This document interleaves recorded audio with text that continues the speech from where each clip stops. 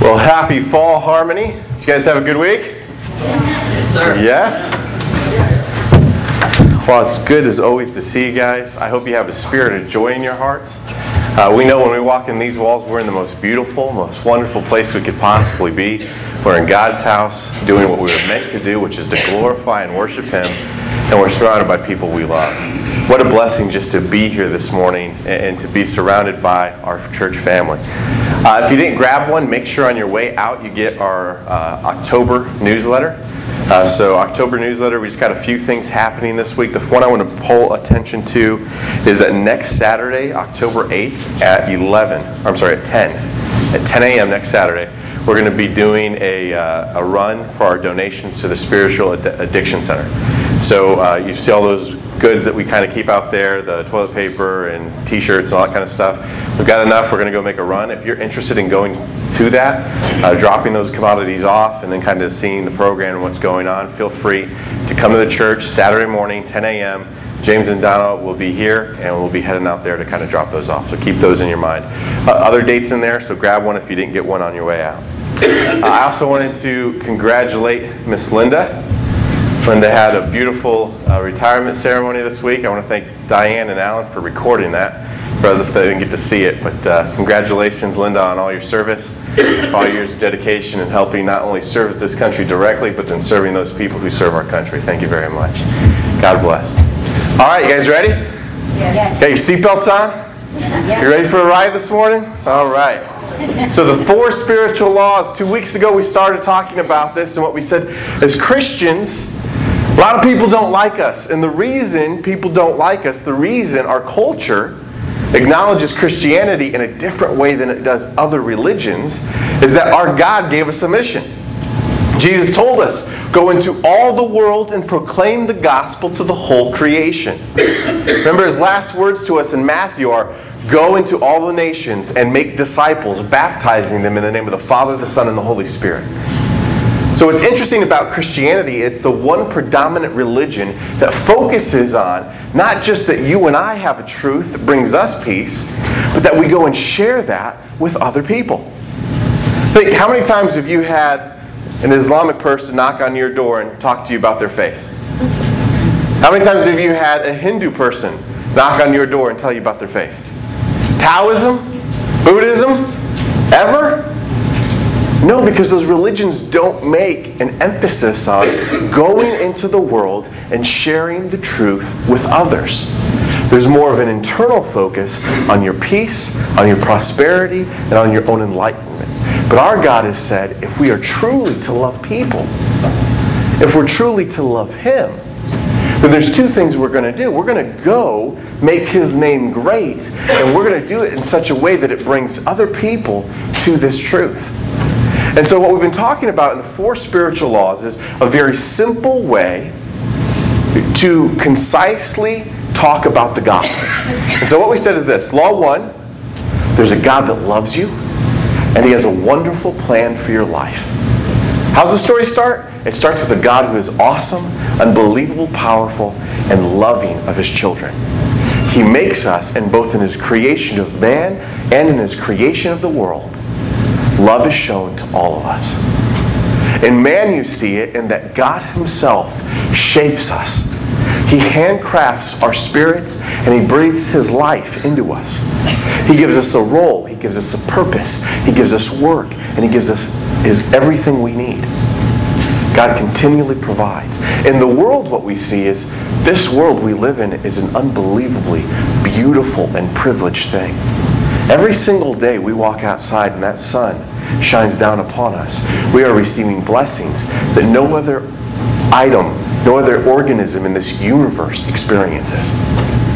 We have a God that immensely loves us. And He pays attention to us in the smallest of details. The second law is bad news. Man sinned and separated from God, not knowing His wonderful plan. So we were built to have this intimate, loving relationship with God. We said, no thank you. I want to be in control. And because of that, we are now separate from God. And this is why throughout history, throughout time, throughout any nation, what you find is people constantly wondering, what's missing? What's missing? It's so funny. Technology changes, fashion changes, government changes, but you know what doesn't change? Souls. People 2,000 years ago had the exact same questions that the people today have. And guess what? Google's not answering them for them. What we're searching for is, why are we here? What is our purpose? What does it all mean? What happens to me after this? What am I supposed to do with my life? Why do good things happen to some people and bad things happen to others? All of these cosmic questions, all of us have had from the beginning of time, and the answer is in this law right here. God gave us perfection, but He also gave us choice, and we chose to deviate. So today, this is where our focus is going to be. Let me just quickly remind you of the other two laws. Law 3, good news, even after we messed it up, God said, I love you so much, I will find a way to fix this. Even up to the point of sending His Son Jesus to die for us so we can be forgiven of our sins and restored to a right relationship with God. And then fourthly, we must place our faith in Jesus, not just as our Savior, but as our Lord, to receive that salvation. So that means we acknowledge, we don't do anything except acknowledge that Jesus died for us. And because of that acknowledgement, realize I want Him as my Lord. I want Him as the one every single day who is guiding me, leading me, and showing me in which direction to go. And so in those 4 statements, we get a very concise telling of the gospel. God loves me, man sinned, Jesus fixed it, now I need to accept Him. That's all it is. That's all it is. So today, as we look at law number 2, I really want you to pay attention because, brothers and sisters, sadly, we don't talk about this anymore. We don't talk about sin anymore. It's funny, I was sitting there thinking the other day of all of the sermons I watch on TV, how few of them are ever about sin. We don't talk about it. We don't want you to feel full of shame. We don't want you to feel full of guilt. We don't want you to walk out of church and feel like, man, I'm a sinner. We want you to leave happy and joyful and thinking that God's going to bless everything that you touch. But here's the problem. Most of the pain that we experience comes from this. This is like going to a doctor and he's going to go, well, I'm not going to talk what really is making you sick because that's depressing. So let's just talk about everything else. And then each time you keep coming back to the doctor, you're like, I'm confused. Still sick? It's because we're not actually fixing the problem. We're not acknowledging what's really broken. We're not really paying attention to why everything we look at is confusing to us. And so we need to address this. I want to start with this quote from Billy Graham. Billy Graham said, the self-centered indulgence, pride, a lack of shame over sin are now emblems of American lifestyle.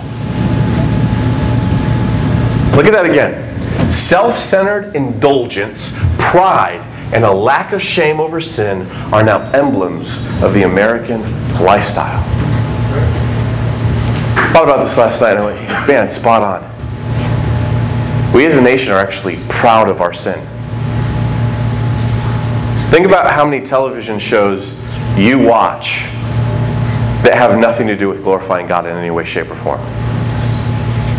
In fact, how many of the shows do we watch are simply there in one way or another to glorify sin? Have you ever found yourself even sucked into these, kind of going, you know what, I probably shouldn't be watching this? We have shows that joke and laugh about fornication. We have shows that are actually rooting for you to have two people have sex together. We have shows that are about violence, the end of life, death, all kinds of sin rampantly portrayed. And either it's funny or we're actually rooting and supporting it.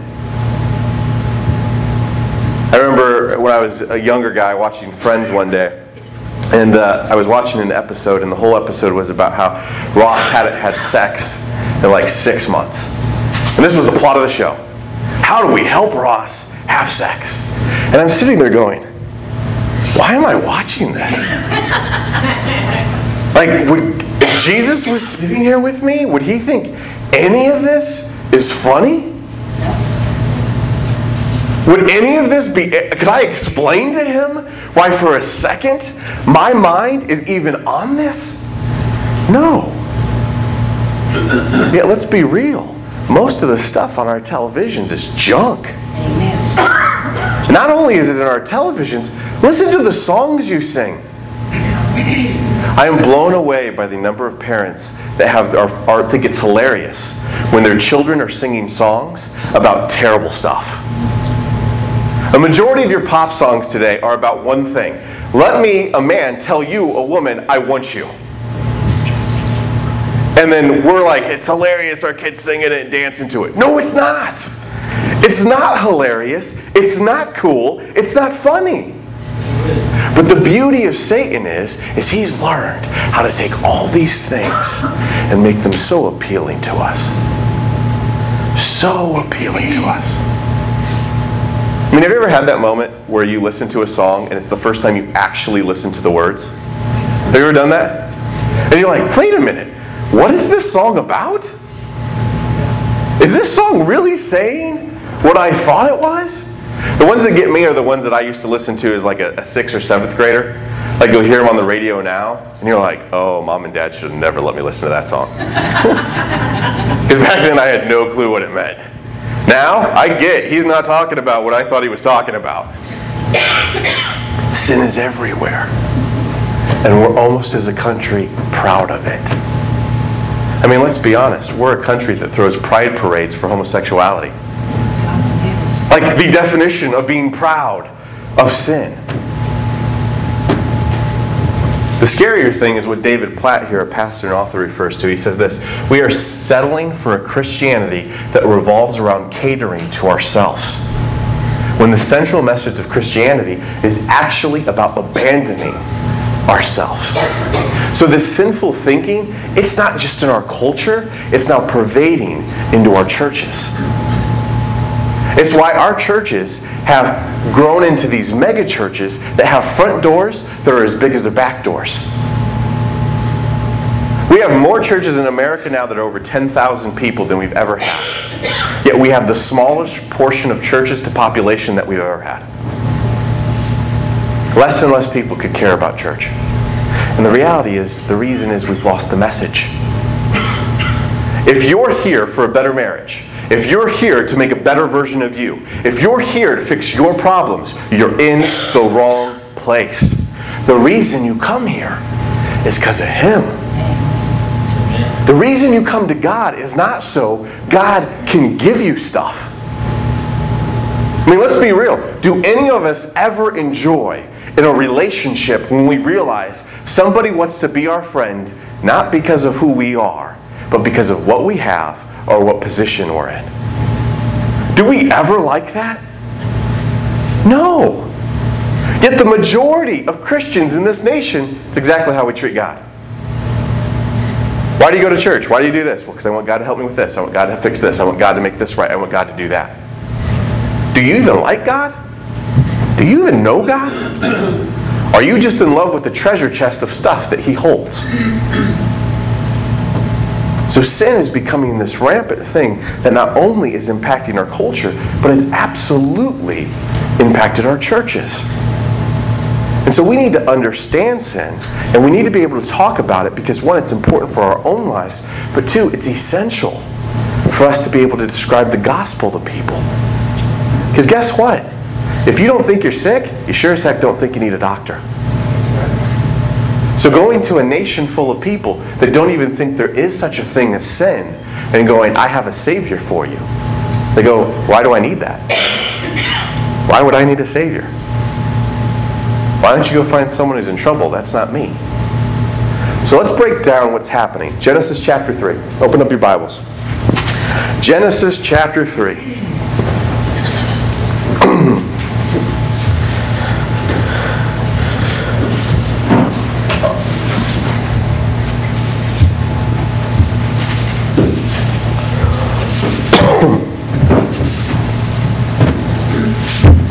Now the serpent was more crafty than any other beast of the field that the Lord God had made. He said to the woman, did God actually say, you shall not eat of any tree in the garden? And the woman said to the serpent, We may eat of the fruit of the trees in the garden, but God said, you shall not eat of the fruit of the tree that is in the midst of the garden, neither shall you touch it, lest you die.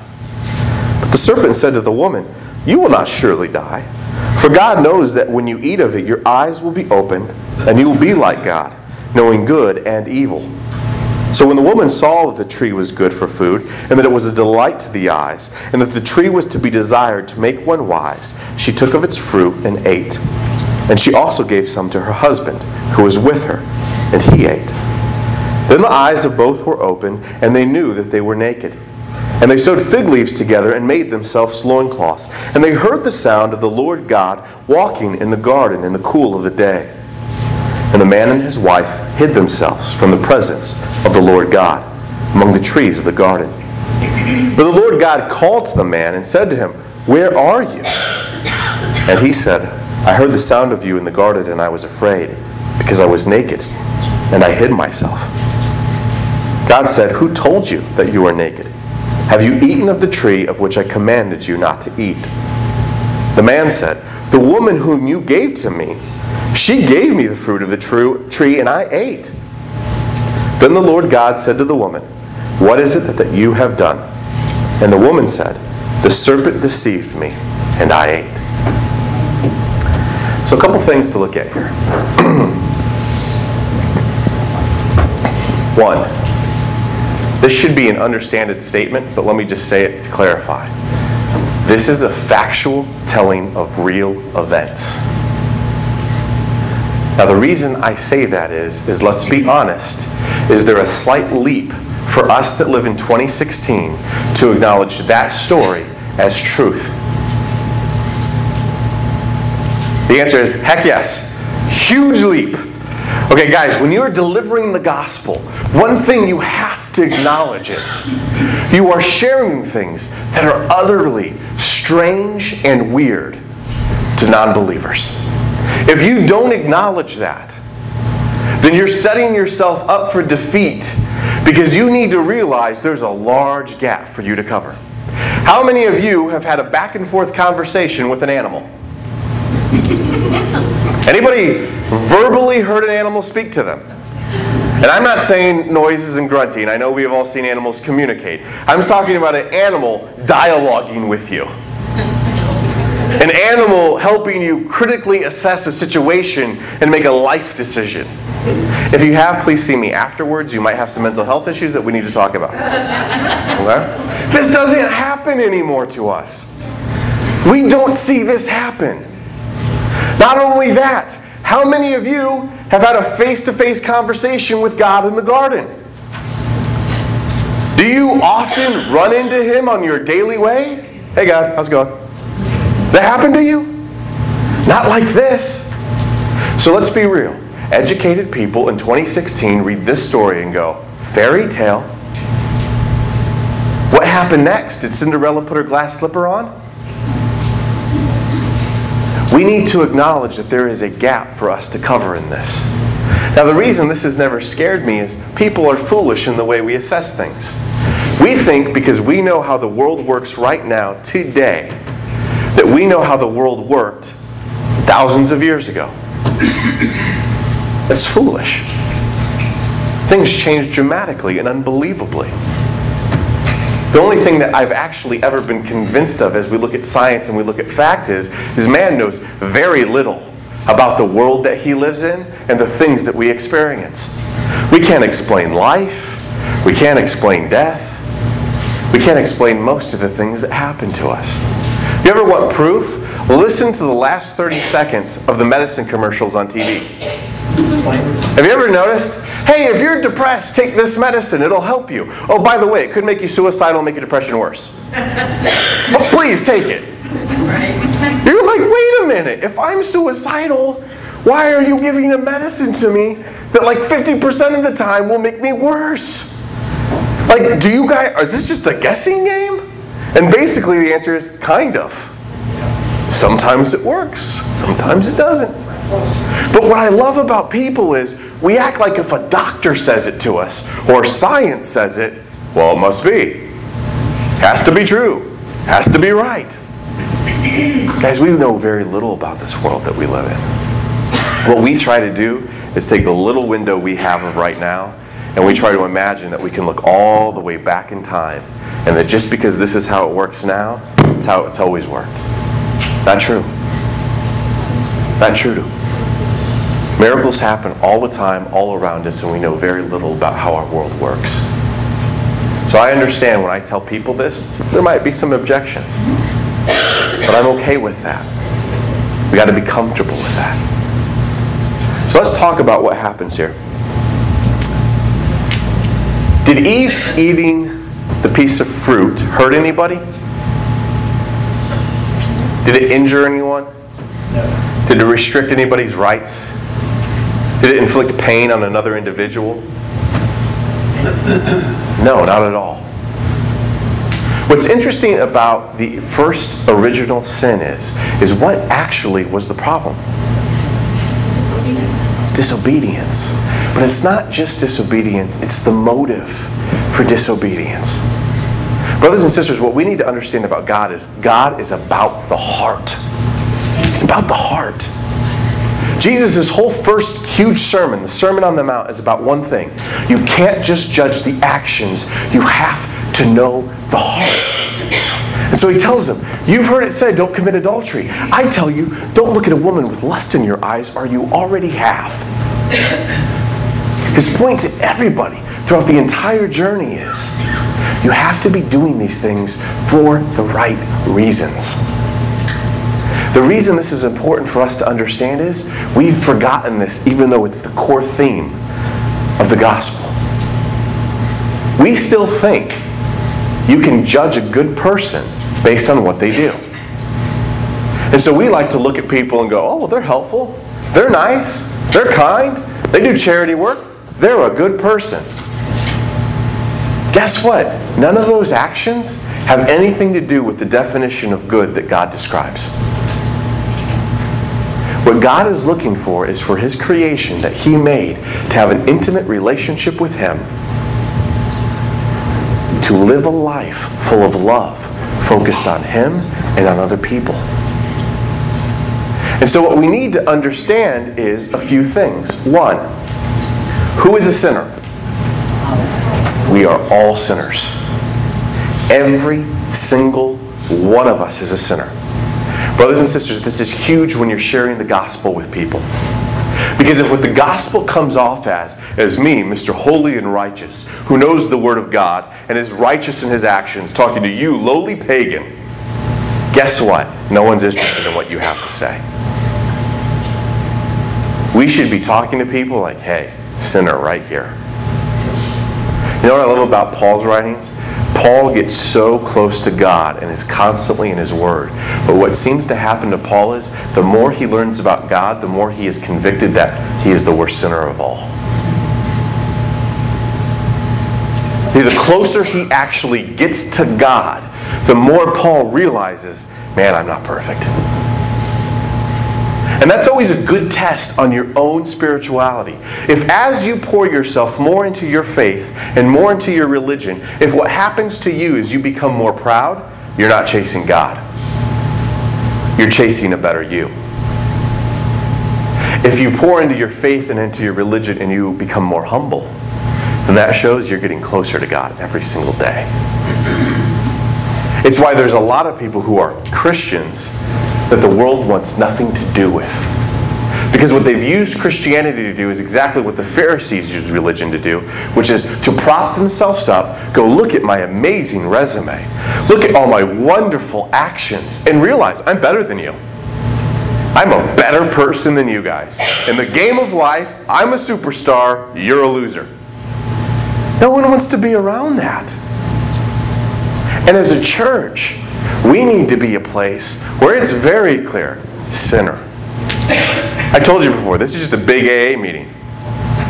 This is a big AA meeting of a bunch of sinners going, I'm a sinner, been a sinner, still a sinner, but I'm working on it. And thank God I got a Savior that forgives me. Thank God I got a Savior who walks by me day in or day out, because if I didn't have Him, I'd be a wreck. So we should not be surprised when sin happens here. It's not to say we want it to happen. It's not to say we make it happen. But we shouldn't be shocked when one of us messes up. The reason we're all here is we said, sinner, need Jesus. And that's the mentality we need to have when we talk to others. Romans 3:23. For all have sinned and fall short of the glory of God. Everyone. Every single person. Every single person. Psalm 51:5. Behold, I was brought forth in iniquity, and in sin did my mother conceive me. So this is an important point. Why do all of us sin? All of us sin, what God teaches us, is because the moment that Adam and Eve chose to sin, that sin was inherently passed on to us. From the moment of birth, we are born sinners. Now, I need you to listen to that because there's a lot of people who will try to convince you. People are genuinely good. There's a few bad apples, but truly, if you just get people together, they'll make good decisions. No. No.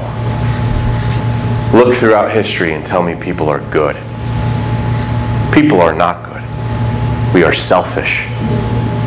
We are consumed with the desire for what makes our lives better, and we rarely have the capability to put ourselves in the shoes of other individuals. You ever want to see that? Just look at our babies. Man, I love my little Jake. Kid lights my day up. I love every morning hearing him in his bed going, hi, hi. That's how I wake up every morning. It's that little voice going, hi. And then normally it's followed by banana because he wants to eat. But I love that little voice. I love his little kisses. I love his little hugs. I love just being with him. But guess what? Little sinner. Little sinner. And it happens quick. It happens real quick. The other day, his mom's holding him, and we've been feeding him.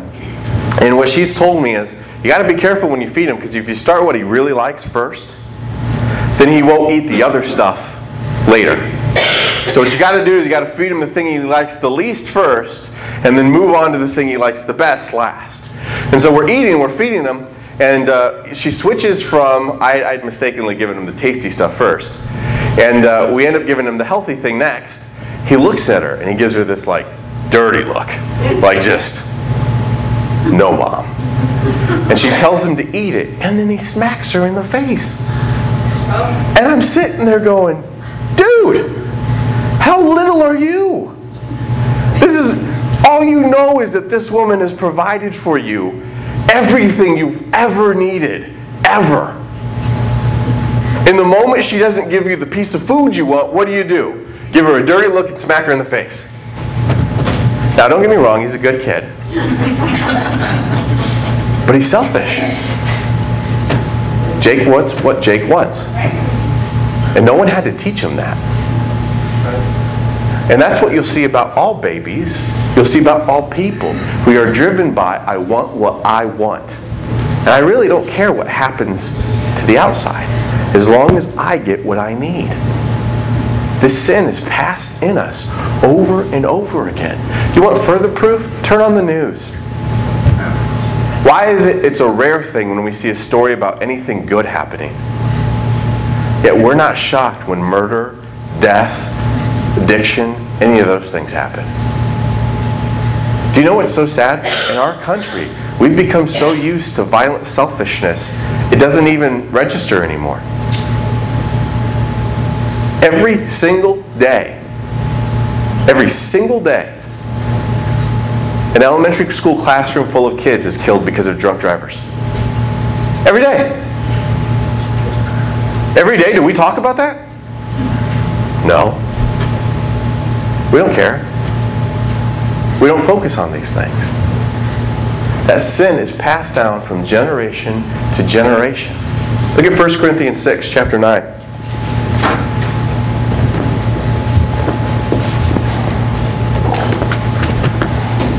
I love this passage because it clarifies one of the things we were just talking about.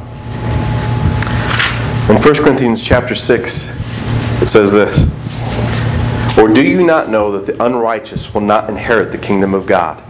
Do not be deceived, neither the sexually immoral, nor idolaters, nor adulterers, nor men who practice homosexuality, nor thieves, nor the greedy, nor drunkards, nor revilers, nor swindlers will inherit the kingdom of God. And such were some of you. But you were washed, you were sanctified, you were justified in the name of the Lord Jesus Christ and by the Spirit of God. What I love about this passage is, one, that list is very long about who it includes. And I love that in it he includes both murderers and people who are simply just greedy. And he says all of them deserve one thing: they deserve hell. However, there's an important way he finishes it. He goes, and such were some of you. Even the church itself is built on people like this. So the message that we're all sinners isn't bad, because it's just a starting point. It's just a place of what we acknowledge that we are. But clearly what the gospel tells us is that through Christ we're able to overcome this. The church is built on sinners. Mark 2:17. And when Jesus heard it, he said to them, "Those who are well have no need of a physician, but those who are sick. I came not to call the righteous, but sinners." So again, the important reason why we need to make sure everybody understands we are all sinners is, if you don't look in the mirror and see a sinner, you don't think you need a Savior. And brothers and sisters, I encourage you, especially those of you who are church folk, the ones that are in church every single Sunday, you're in Wednesday night life group, you're in Thursday night life group, you pray all the time, be careful. There is a natural pride in us that as we become closer to God, learn more about His Word, we start to change the way we look at ourselves. We have a tendency that the more churched we become to think, I'm a pretty good person. And when you do that, you forget just how much you need Him. Don't ever be confused by your ability to do good.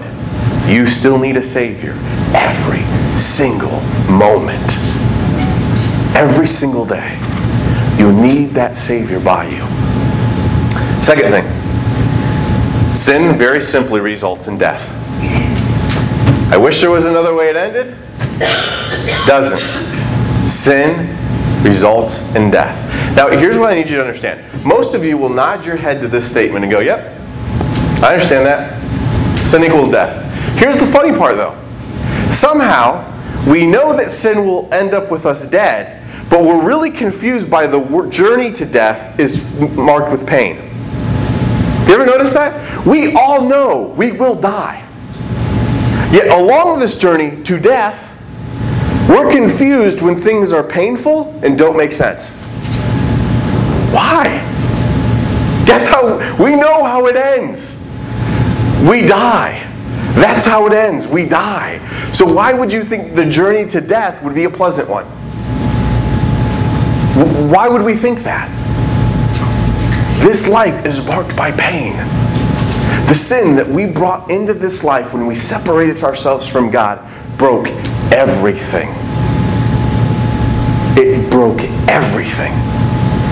And every single day, the pain, the confusion, the mess that we see comes from one thing and one thing only: sin. And it's corrupted everything. Look at Romans 6:23. For the wages of sin is death, but the free gift of God is eternal life in Christ Jesus our Lord. If you ever want to know how sure sin results in death, just look at the cross. Even when God wanted to wipe away our sin, what did He have to do? Die. He had to die to give us new life. Sin equals death, which is ultimately what you need to explain to your own children and in your own life. The reason that we have rules from God is not because God's this guy who doesn't want you to have fun.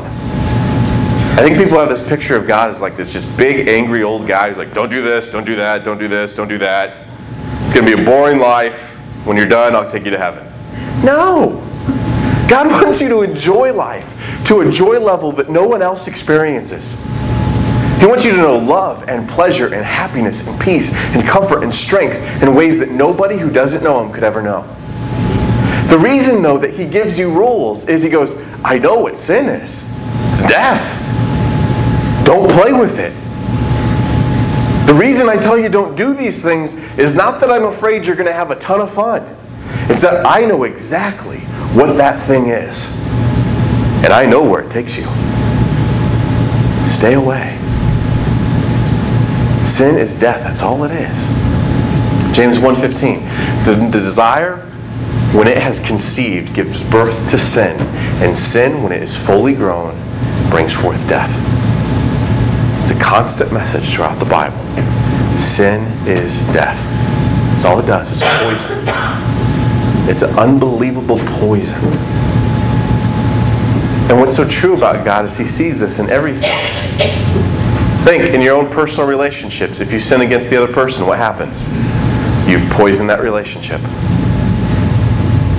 When we sin and don't take care of the world, what happens to it? It poisons it. And we even see the world around us in pain and hurt.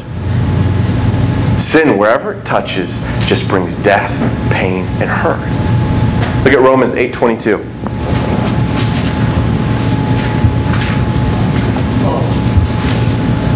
Actually, I'm going to start in verse 18.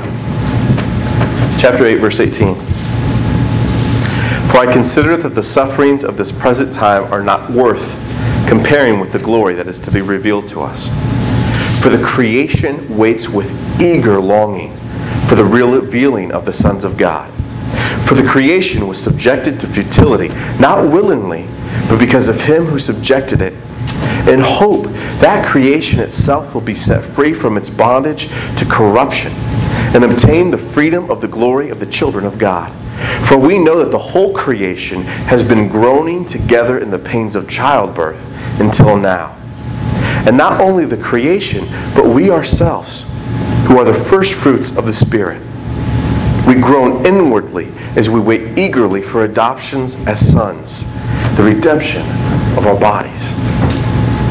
Paul says the impacts of sin are so strong that literally the physical world we live in is crying out in pain. Do you and I realize that? Do you realize even in the beautiful world that we see is the corrupted, polluted version of it? The creation, the world that Adam and Eve saw in their eyes before sin came, did not look like what you and I see. It was completely pure, without defect, without blemish, without death in any way, shape, or form. Sin is a destructive force that has impacted everything we know. Everything. So you want to know why good things or bad things happen to good people? Sin. You want to know why people you love get sick? Sin. You want to know why the people who love Jesus die? Sin. You want to know why you're confused about the pain and ignorance that you see in this world? Sin. Sin is the force that rips through everything. And what's so sad is, we as a people keep trying to solve the problem by looking at the symptoms. I don't care if you're Republican or Democrat. Guess what? Gun control is not going to stop people from dying. People's hearts. People's hearts. It's a heart problem. It's not a gun problem. Amen. It's a heart problem. It's not a violence problem. We can put all the laws in place we want. We can let the NSA and the government listen to any phone call, monitor anything we do. Guess what? It's not going to stop sinful, broken people from hurting others. The only thing that does that? Jesus. Amen. So what's confusing to us is we keep putting in more laws, more rules, more of these things that we think will give us control. And guess what? They're not going to, because we've ignored completely what the problem is. The problem is that we're not good people. We're selfish people, consumed with our own pleasures and our own needs. And we will put those above anything and everything else. And in the pursuit of those, we will run over people, we will hurt people, we will push them to the side. And until we change out our hearts, nothing will change that. So we keep looking for hope in all the wrong places, because what we don't want to acknowledge is the truth that the problem is not everybody else. The problem's me. The problem's me. I'm going to leave you with this last point. This is one I really want you to understand. I was thinking last night, and I'm like, how do I define sin? I've defined it before as anytime you're less than perfect. We can, of course, define it as breaking God's rules or breaking God's commandments. But ultimately, what it really is sin is any unloving act towards God. What's really cool about God, what I love about God, is His brilliance. He's very simple. He's very, very simple. The whole message of the Bible, everything of his morality is very clear. In Matthew 22, 34 through 40, Jesus sums it up for us. What's the greatest commandment, Jesus? Love God with all your heart, with all your mind, and with all your soul. And the second is like it, love your neighbor as you love yourself. What's the Bible about? Loving God, loving people. That's it. That's it. 10 Commandments. First 6, loving God. Second, last 4, loving people. Old Testament, when the prophets would get mad at Israel, you know why? They either weren't loving God or they were mistreating people. It's a very consistent theme throughout all the pages of the book. Love God, love people. Love God, love people. So all that sin is when we reject that. Sin is when you and I reject the motive of love for our actions. It's why you could even help somebody sinfully. If I go out and help somebody, but do it so that you guys know I did it, it's a sin. Because what was my motive? Selfish pride. You know, my favorite are the NBA and the NFL.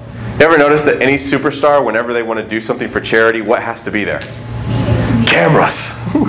Lots of cameras. I can't possibly feed a hungry person unless a reporter's here to tell you I did it. Why? Not because I care about the guy who's hungry. I care that you think I'm a good person. God goes, that wasn't a loving act. That was sinful.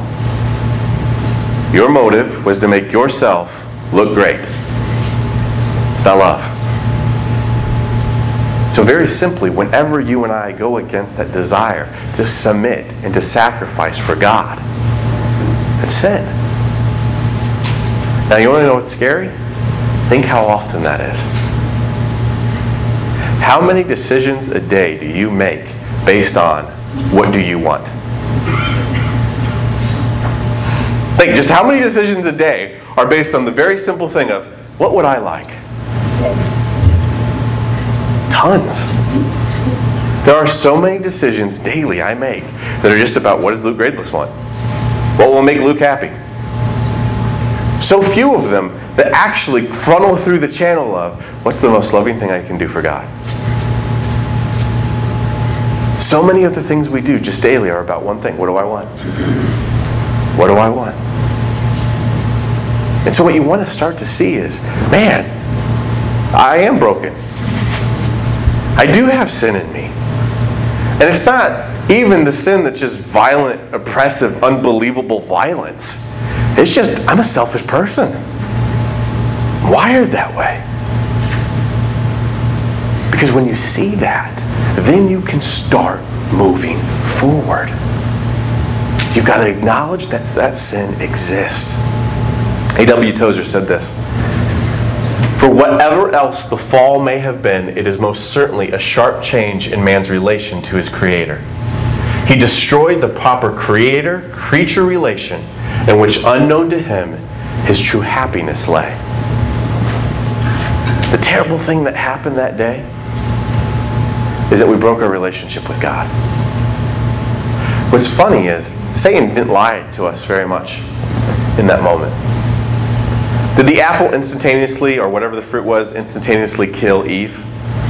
No. Did that forbidden fruit give her knowledge of evil that she didn't have before? Absolutely. And did, because she now understood good versus evil, was she a little bit more like God in her understanding of the world? Yes. But were any of those things beneficial for her?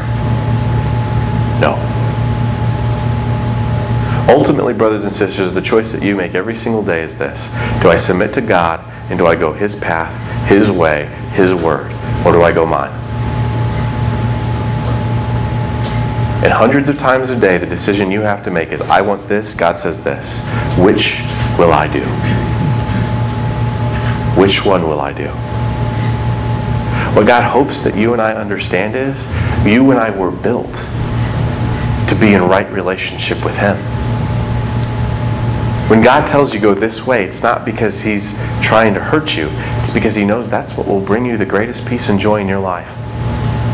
It's what you were made for. But there's some of us that just want to keep going our own way. We have to acknowledge sin is the cause of all of our pain. It's the cause of all of our hurt. And we need to realize that even as we sit in this room, even because He died on that cross, we still got a sin problem. The only difference between you and I and the people that don't know Jesus is we now know where to go to help us with this addiction to sin. We now know where we can go to lay that shame and that guilt at someone's feet, and that will be taken from us. We now know how to have a heart that can beat off something other than its hunger for sin, and now can be driven by true sacrificial love.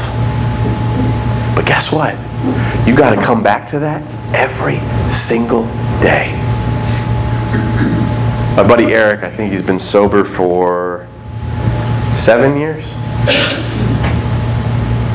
I was talking to him one day, and he's funny because he has no shame in telling you who he was back then. He's like, I'm not going to try to gloss over it. He's like, you want to know what I was an addict to? Anything. Anything and everything. And what would I do to get stuff? Anything and everything. He's like, I've got more shameful stories of things I've done in a month than most people have in their entire lifetimes. 7 years sober, he now helps people get over their addiction.